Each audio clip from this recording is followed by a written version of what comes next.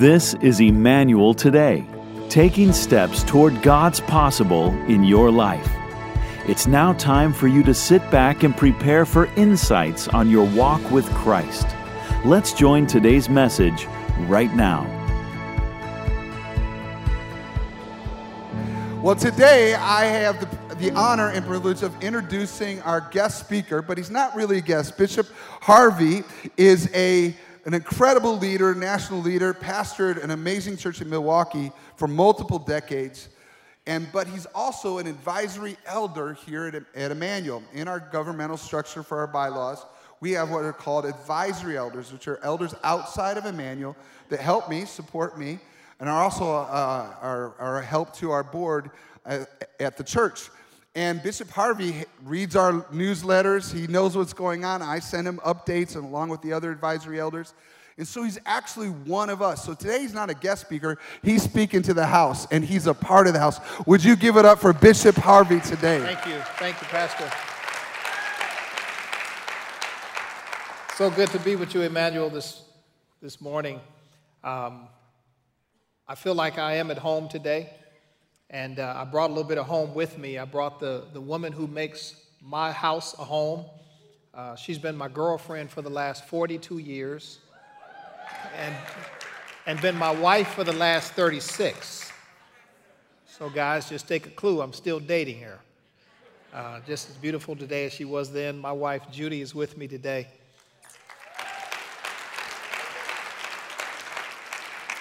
I also want to give you all a glimpse into my home. I just received an invitation from our local newspaper back in Milwaukee to be a part of an Easter story. I got an email from the religious section editor inviting me to contribute to an article about Easter food traditions. And she first of all asked me if I cooked and if I could talk about some of the meals that I prepared at Easter. Sadly, I had to inform her that I don't cook for health reasons. Not for my health, but for the health of other people. My wife's a tremendous cook, but I said, I could tell you a story about my mother's Easter tradition.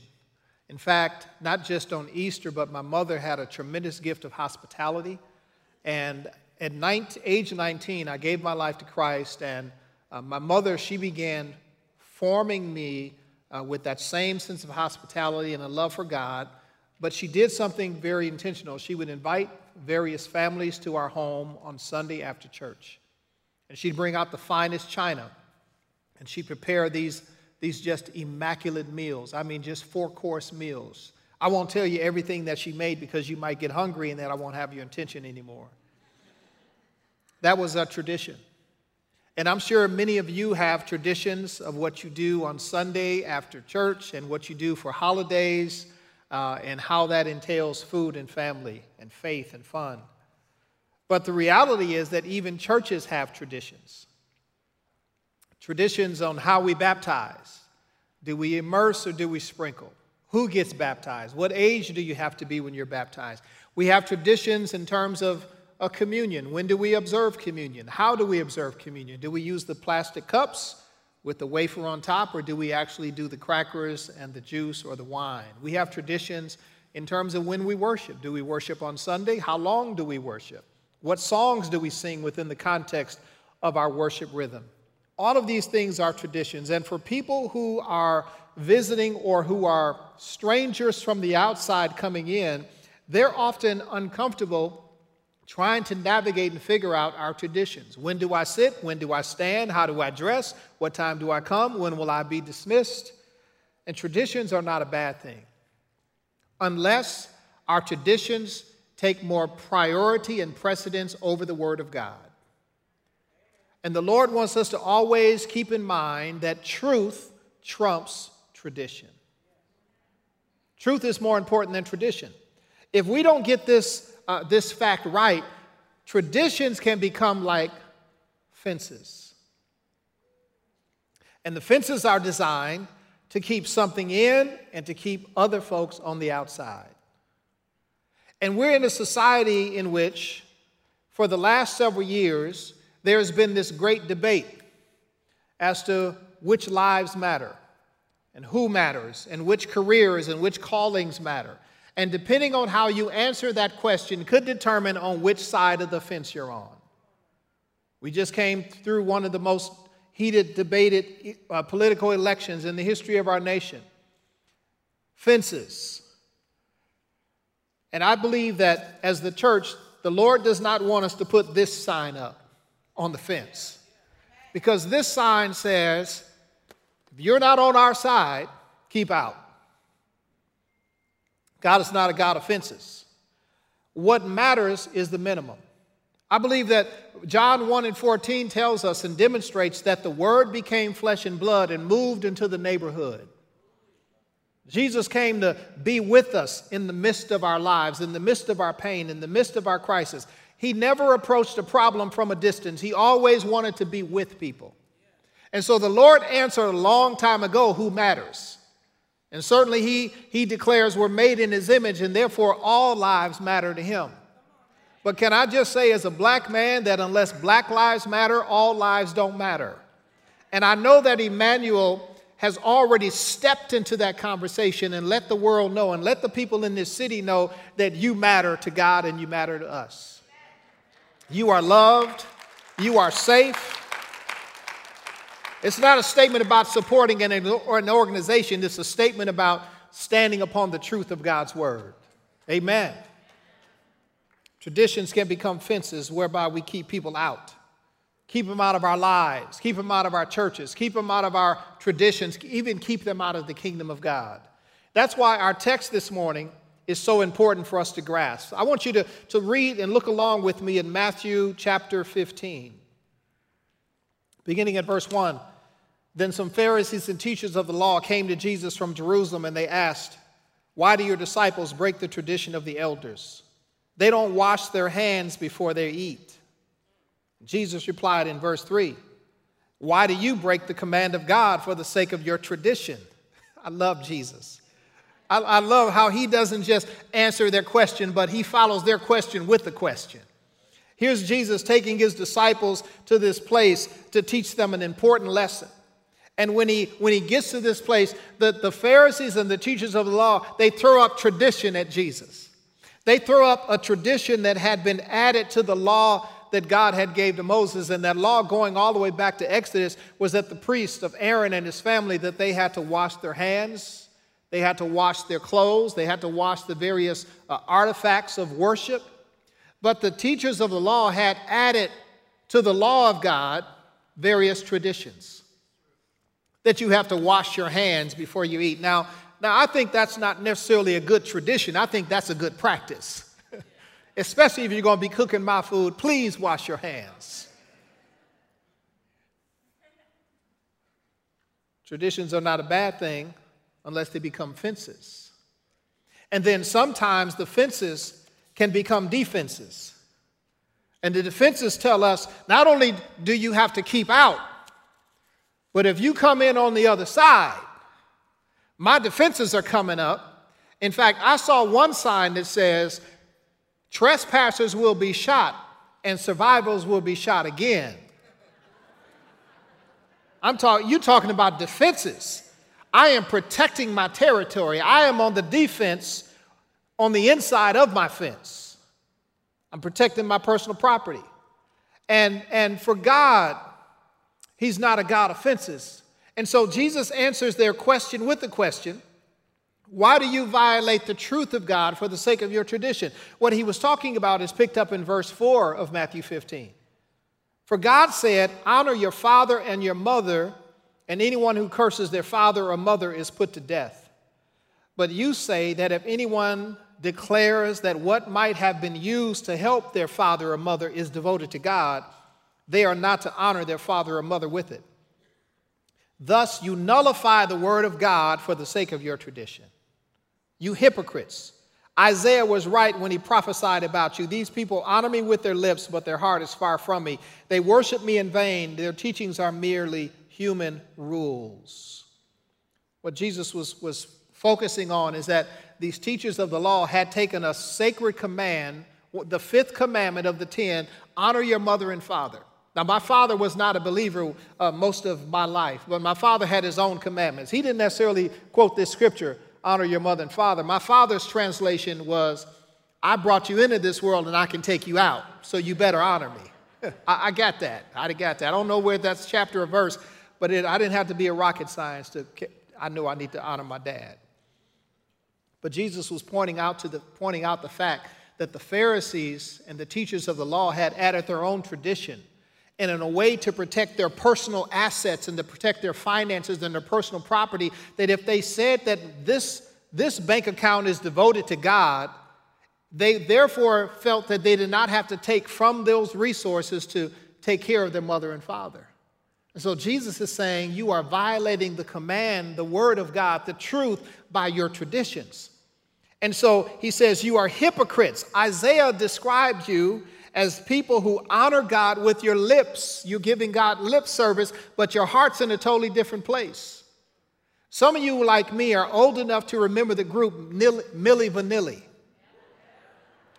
Yeah, you're old like me if you said, yeah, I remember them. Now, for those of you who are less than 50 years of age, let me tell you about Milli Vanilli. They were a male singing hip-hop duo that won a Grammy Award for several songs. They hit the top of the chart. I mean, they had all the exterior things that you would want from a hip-hop group. They had the looks, they had the long hair, they had the hip clothes, they had the dance moves, they had the beat, they had the song. But what they didn't have were voices, because there was somebody behind the curtain who was singing for them, and they were simply lip-syncing. And that's what Jesus is saying that the Pharisees and the teachers of the law were doing. They were lip-syncing. You're telling God that you honor him with your lips, but your heart's in a totally different place. Traditions are not bad, but we need to ask ourselves the question, how do our traditions impact relationships?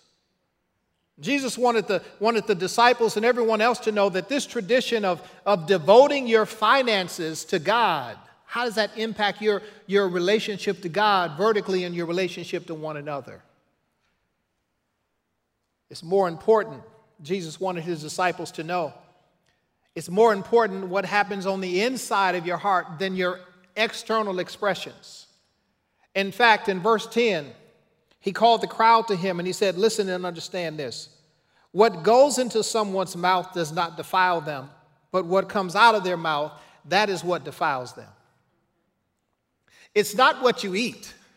It's not what goes on the inside, but it's what comes out. It's not your external expressions of faith, baptism, communion, A and B selection, choir, praise team. It's not all the stuff that happens on the outside that's more important. It's what happens on the inside. It's what happens in your heart. It's the seed of your actions. And what happened is in verse 12, the disciples came to him and said, don't you know that the Pharisees were offended when they heard this? Our traditions become fences that determine who's in or out. The fences can become defenses, whereby we stand behind them and we lob grenades and we shoot at those who are on the other side of the fence to keep them out. But if we're not careful, the fences and defenses can also become offenses. Beware of dogs, because sometimes the dogs bite. I saw a sign not too long ago that said, invisible fence, but beware, the dog can bite. Offenses are just like that. They're invisible. You don't even know that you stepped into a landmine. If it's an invisible fence, you don't know that you've moved into the territory of the dog that can bite you. Sometimes you can offend people without even knowing that you've done it. And I don't think Jesus cared. I think he knew he was offending the Pharisees and teachers of the law. And the disciples said, Lord, don't you know? You've just offended them. Sometimes those of us who have traditions, we get offended because people don't honor our traditions. Don't they know they shouldn't dress like that when they come into the house of the Lord? Don't they know our tradition? No, they didn't know. And so we're offended because they violated our fences. But sometimes the Lord will offend your mind to reveal what's in your heart. Truth will offend you, but will also set you free. John 8:32 says, you will know the truth, and the truth will make you free. Jesus wanted his disciples to understand the lesson. And I believe this is so critical for us at Emmanuel in this particular season. When the eyes of the world and the eyes of the nation are once again upon our city, that we have an opportunity to be a house of prayer for all nations. Where we live not just within the walls of the church, but in our everyday lives, we live out the fact that God is not a God of fences, that he has called us to tear down fences. He's called us to come out from behind our defenses. He's called us to remove offense. And if we've offended anybody, to seek their forgiveness, to live out the fact that truth trumps tradition and that relationship triumphs over rules. And Jesus knew he only had 3.5 years to teach this to his disciples. The disciples were his plan A. They were the church that were going to carry this message to the four corners of the world. And you and I are here today as an extension of that church, that we're still living out the gospel, and the world will look through us like a window to get to see Jesus. When they look through us, I hope they don't see fences. I hope they're not offended. I hope they don't feel like we're throwing up defenses to keep them out, that we're known more for who we are against than who we are for. So they would have to learn how to overcome their prejudices. Now, it's important for us to understand that every one of us has prejudice. I just confess to you right now, I'm prejudiced that the Packers will probably win a Super Bowl before the Vikings will. I'm just prejudiced that way. Prejudice is how you feel. Prejudice has nothing to do with action. Discrimination has to deal with action. Because discrimination is taking your prejudice and then applying it to certain actions. Maybe that action is discriminatory in the form of violence, or it's discriminatory in the form of not hiring, or it's discriminatory in another form, but it's an action. But then racism is totally different. Racism is taking prejudice along with discrimination, and it's providing a platform for collective prejudice that's based on legal authority and institutional control. It's not about an individual when it gets to the level of racism, but it's now about structure. And this is where the church exists, to tear down and to demolish strongholds and structures. And every one of us at Emmanuel, we have the job of tearing down fences, coming out from behind our defenses and minimizing offenses. So in order to teach his disciples this lesson, Jesus had to take them to some unfamiliar ground. He had to take them out of their comfort zone, because you and I, just like the disciples, we will never learn to embrace another culture unless we step out of our own. And so what Jesus did is that he took them to a new region. He took them to the north side, if you will. Imagine the Lord pulling up a bus at the front of the entrance and say, okay, everybody on, we're going to take a tour. We're going to North Minneapolis. I'm going to get you out of your comfort zone. We're going to walk this. Wait a minute, Lord. Wait, I didn't sign up for all of that.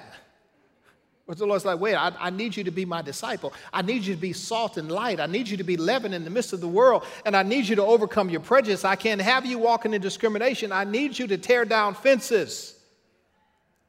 So he took them to North Minneapolis. Well, not really North Minneapolis, but he did take them to North Judah. And in verse 21 of Matthew 15, leaving that place, Jesus withdrew to the region of Tyre and Sidon. Let me just put a comma right there. In this region, it was heavily populated by Canaanites. The Canaanites were the black people of the Middle East. When Moses brought the children of Israel out of Egypt and Joshua led them from the promised land into the land of Canaan, that was like North Minneapolis. That was the black Middle East. And the Canaanites and the Jews had a long history of war. They had a long history of dispute. But Jesus took them to that place to teach the disciples that he's not a God of fences. And in verse 22, they encounter a Canaanite woman from that vicinity. She came to him crying out, Lord, Son of David, have mercy on me.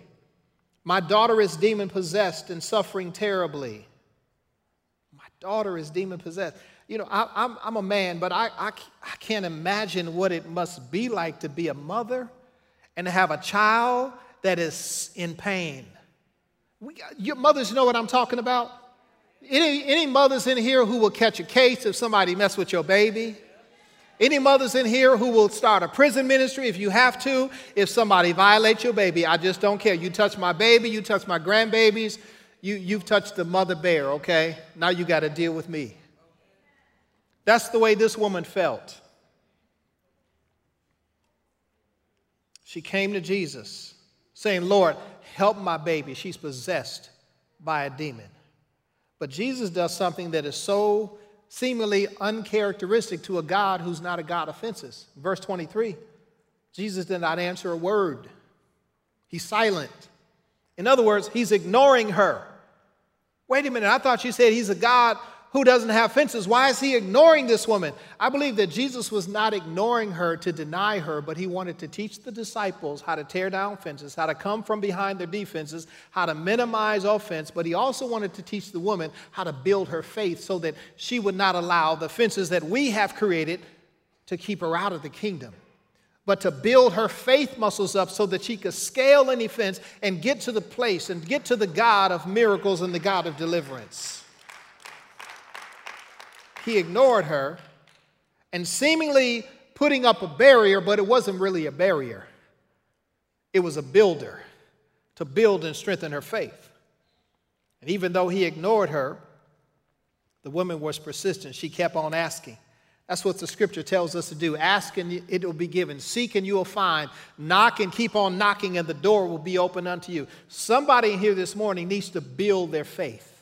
And what seems like a barrier to you right now, God is simply allowing that as a temporary delay to strengthen your faith muscles. This woman was determined. The devil is messing with my child. And I don't care if you seem to ignore me. I am not going to allow that to be a barrier. I'm going to hurdle it by faith to get my deliverance. In verse 23, the disciples noticed her. I'm going to talk about the disciples, because the disciples represent you and I. The disciples were literally Jesus' designated gatekeepers. We are the ones who tell people, keep out. We are the ones who tell people, now if you get any closer, I'm going to shoot you. We are the ones who literally bite people and snap at them when they come on the other side of the invisible fence. The disciples noticed the woman and they said, Lord, send her away, for she keeps crying out after us. Really? They weren't crying out after the disciples. She was crying out after Jesus. We are the one that have created a fence. We've misrepresented the Lord in the society today. And today God is saying, I want to tear down the fences. It's sad, but it's true that there are a lot of people today that are dealing with church hurt. There are a lot of people that have been offended and feel rejected and feel that their life doesn't matter and they're not loved because we are his hands and his feet and his voice in the midst of the earth. And if you're here this morning or if you're watching online, if you've been offended, I just ask you, forgive me, forgive us. Because we're just merely humans, we're flesh and blood, and we're all susceptible to misrepresent God. But I'm telling you that God is big enough and bad enough and bold enough to represent himself. And he's proclaiming and declaring today that he's a God who tears down fences. But I implore you to use that mustard seed of faith, not to give up, but to hurdle every obstacle. She's crying out after us. I want you to just take this test with me today. I'll call it the OQ test, kind of like an IQ test, which is an intelligence quotient. But the OQ test is an offense quotient. What is your level of offendability? For some of us, we're already at that place where Jesus is, where we're just simply hard to offend. You know, Jesus is hard to offend. There is no mountain high enough that he won't climb. There's no valley low enough he won't go down. There's no wall that he won't tear down coming after me, right? He is unconditional. There's no sin great enough that he still won't love you. He's hard to offend. That's where we want to be. Can I just confess, I'm not there yet.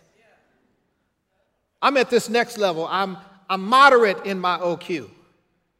And that means that you get 3 strikes. I'm not at the 70 times 7 that Jesus says, you got. I'm 3, okay? And you already got 2, okay? So the next one, you on the out. As moderate. But truth be known, some of us are at that place we're easily offended. And then some of us are even worse than that. I'm already don't like you, so, I was already looking for an excuse to put you out. What's your OQ? The challenge for us is to be like Jesus and to be like this woman, this Canaanite woman was. She reminds me of those old black peaceful protests. Those protesters who would sing that song, I ain't gonna let nobody turn me around.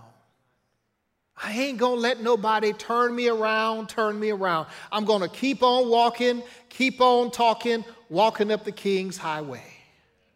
You put a fence in front of me, I'm not gonna let you turn me around. You tell me I'm not good enough, I'm not gonna let you turn me around. I'm going to overcome my offense. I'm going to climb the fence. I don't care if you throw the bombs at me in a posture of defense.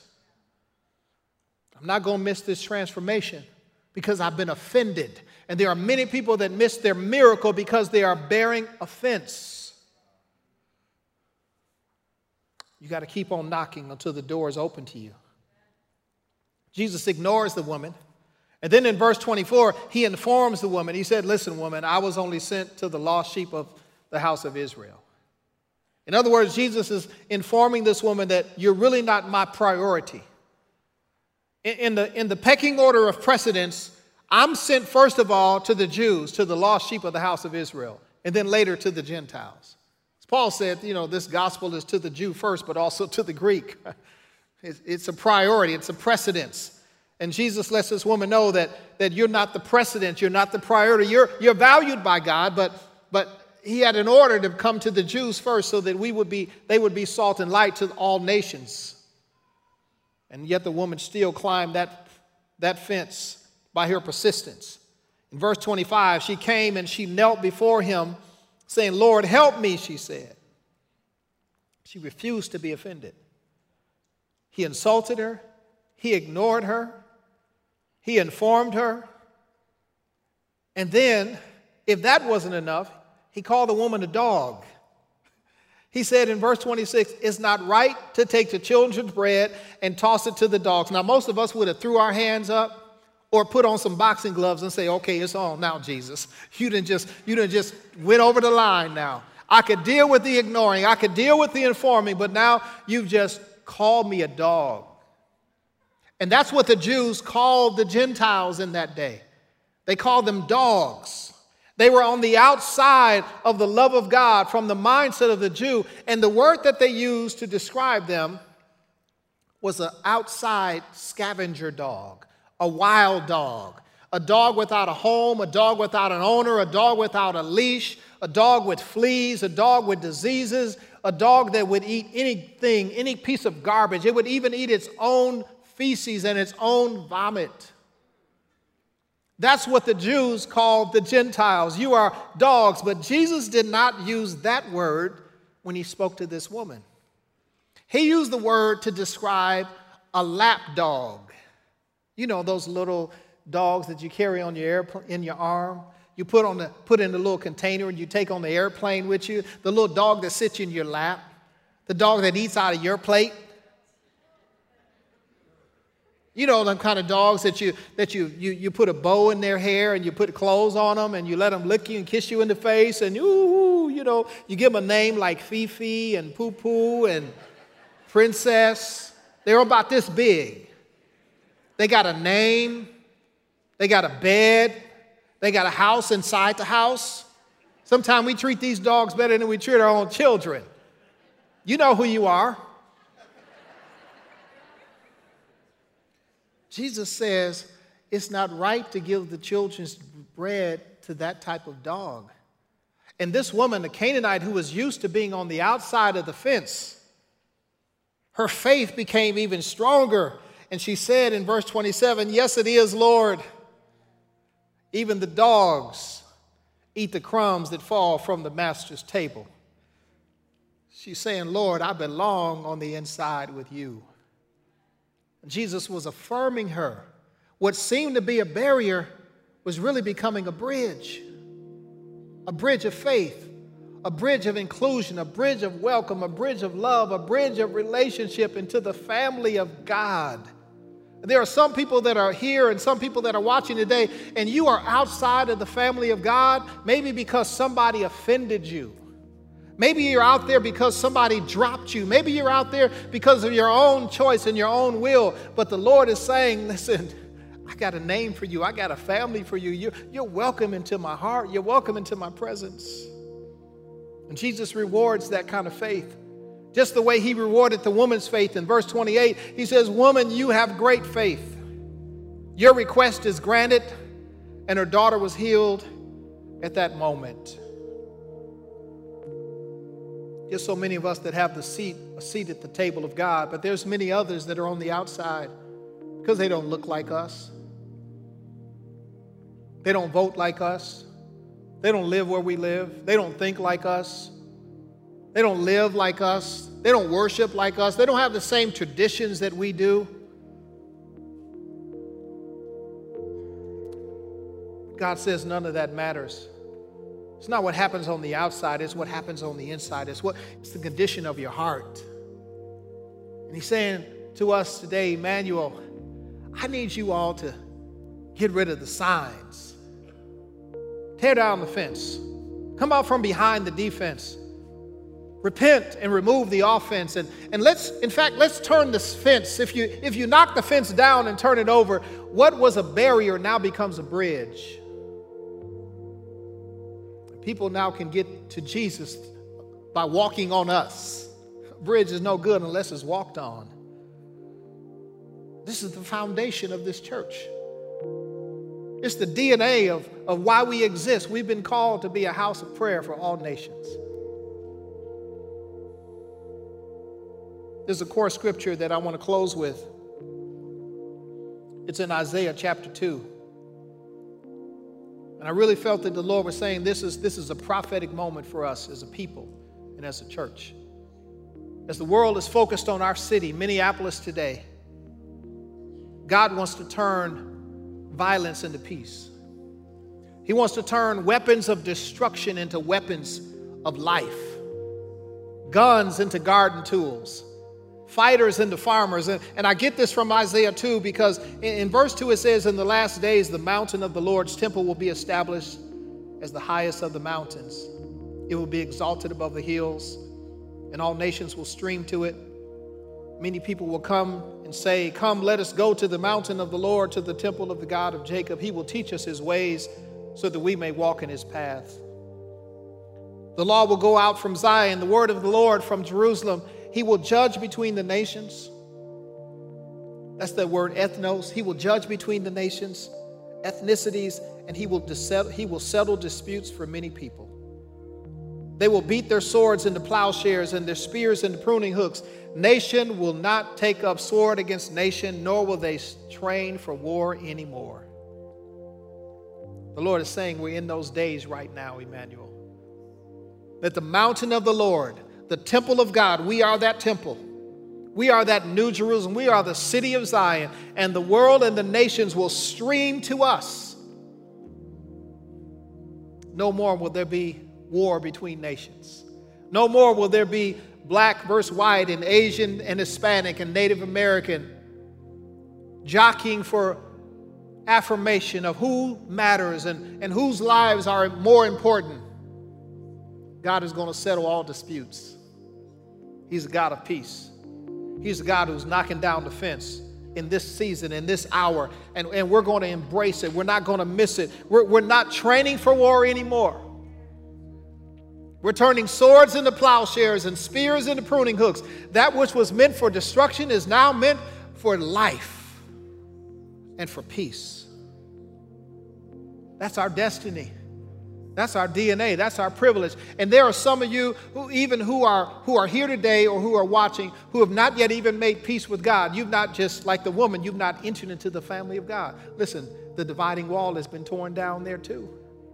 The blood and the cross of Jesus Christ removes all excuses, gives us all a free way of access to the grace of God.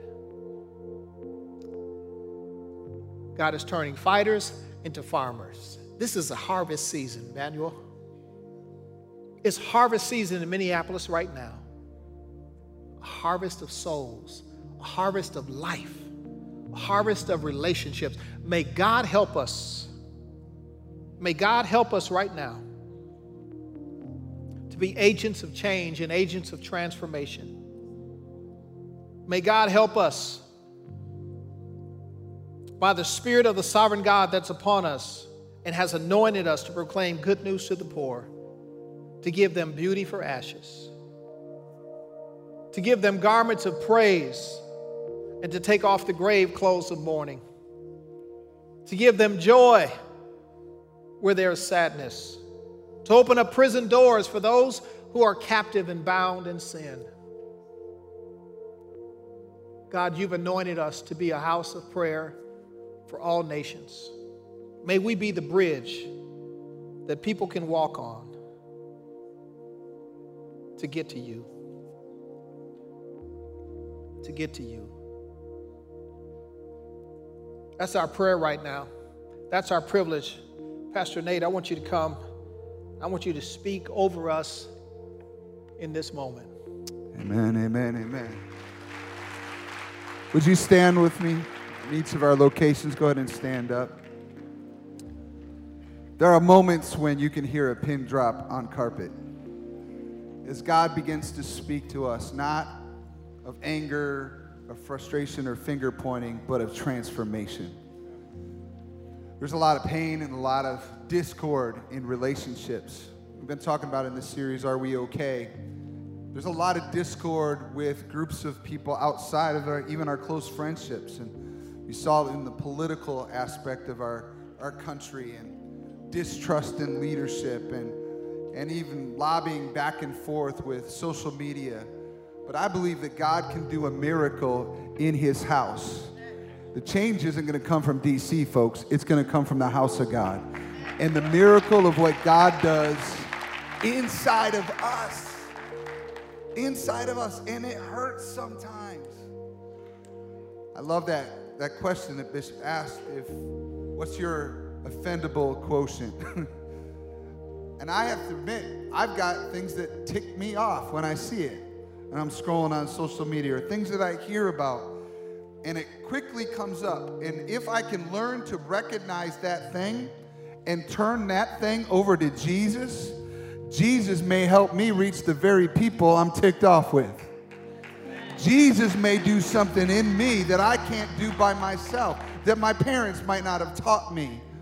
And I believe that if we lean in, Jesus is doing a miracle in his house.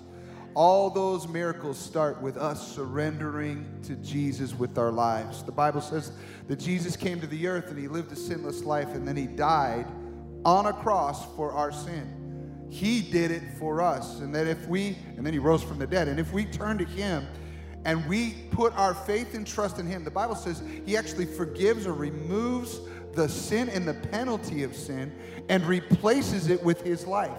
Instead of death, we get life. And so as you are hearing the gospel today, whether you're online or in one of our locations, as you are listening, God may have been speaking directly to you because you've been living in the penalty of death, and you are hearing the good news of Jesus the Christ that sets the sinners free. And I would love to pray with you. So if you were hearing it and God was speaking to you and you know you need to give your life to Christ, I want you to do it right now. In fact, don't wait any longer. Don't push it off to tomorrow. Turn to Jesus today and you will know life, and a new life today. In fact, if you just close your eyes wherever you are right now, I want to give an opportunity. If you are here and you need to give your life to Jesus, or you need to come back to him and surrender to him and let him do the heart transplant in your life to give you new life. If that's you, I want to pray with you. Just put your hand up and say, that's me, Pastor Nate. I need to turn to Jesus. I need to come back to him. I need to do it because God is speaking to me right now. Yeah, there's several hands in every location. I know God is speaking even online. Every single week we've been receiving responses. You can raise your hand online even now to respond to Jesus. And if you lifted your hand and you know that God is speaking to you, I want to lead you to him. I'll give you words to pray, and then you can pray these words, but mean them from your heart. Don't be milli-vanilli on the prayer. Pray it out to Jesus from your heart and believe that God will answer you. And so I'll give you words to pray, and you can repeat after me, and everybody else, you can join right in. Say, Jesus, thank you for loving me so much that you came to the earth. You died on the cross for my sin, and then you rose from the dead. And today, I believe in you, and I surrender to you. Please forgive me of my sin and make me new. I choose to follow you for the rest of my life. In Jesus' name, amen, amen, amen. Somebody give the Lord some praise in the house of God. Amen, amen. Listen, every single time even one sinner comes home, all of heaven has an absolute party. And so I will take time every time we gather together, because this is the most important message of the kingdom of God. The good news is for everyone. If you prayed that prayer, I want you to stay in the journey, to know the life of Jesus. And if you could, just take your phone out and text the word Emmanuel to 313131. I'll send you a quick link that will give you hope on your next steps of following Jesus. One more time, would you give it up for all those that just raised their hand, prayed that prayer? You have no idea what God is doing in their life. Amen. Thank you for listening to Emmanuel Today. You can learn more about the various ministries that Emmanuel offers and see Sunday services live every week. Check out emmanuelcc.org for details. Please be sure to tell others about this broadcast that they could enjoy next week at this same time.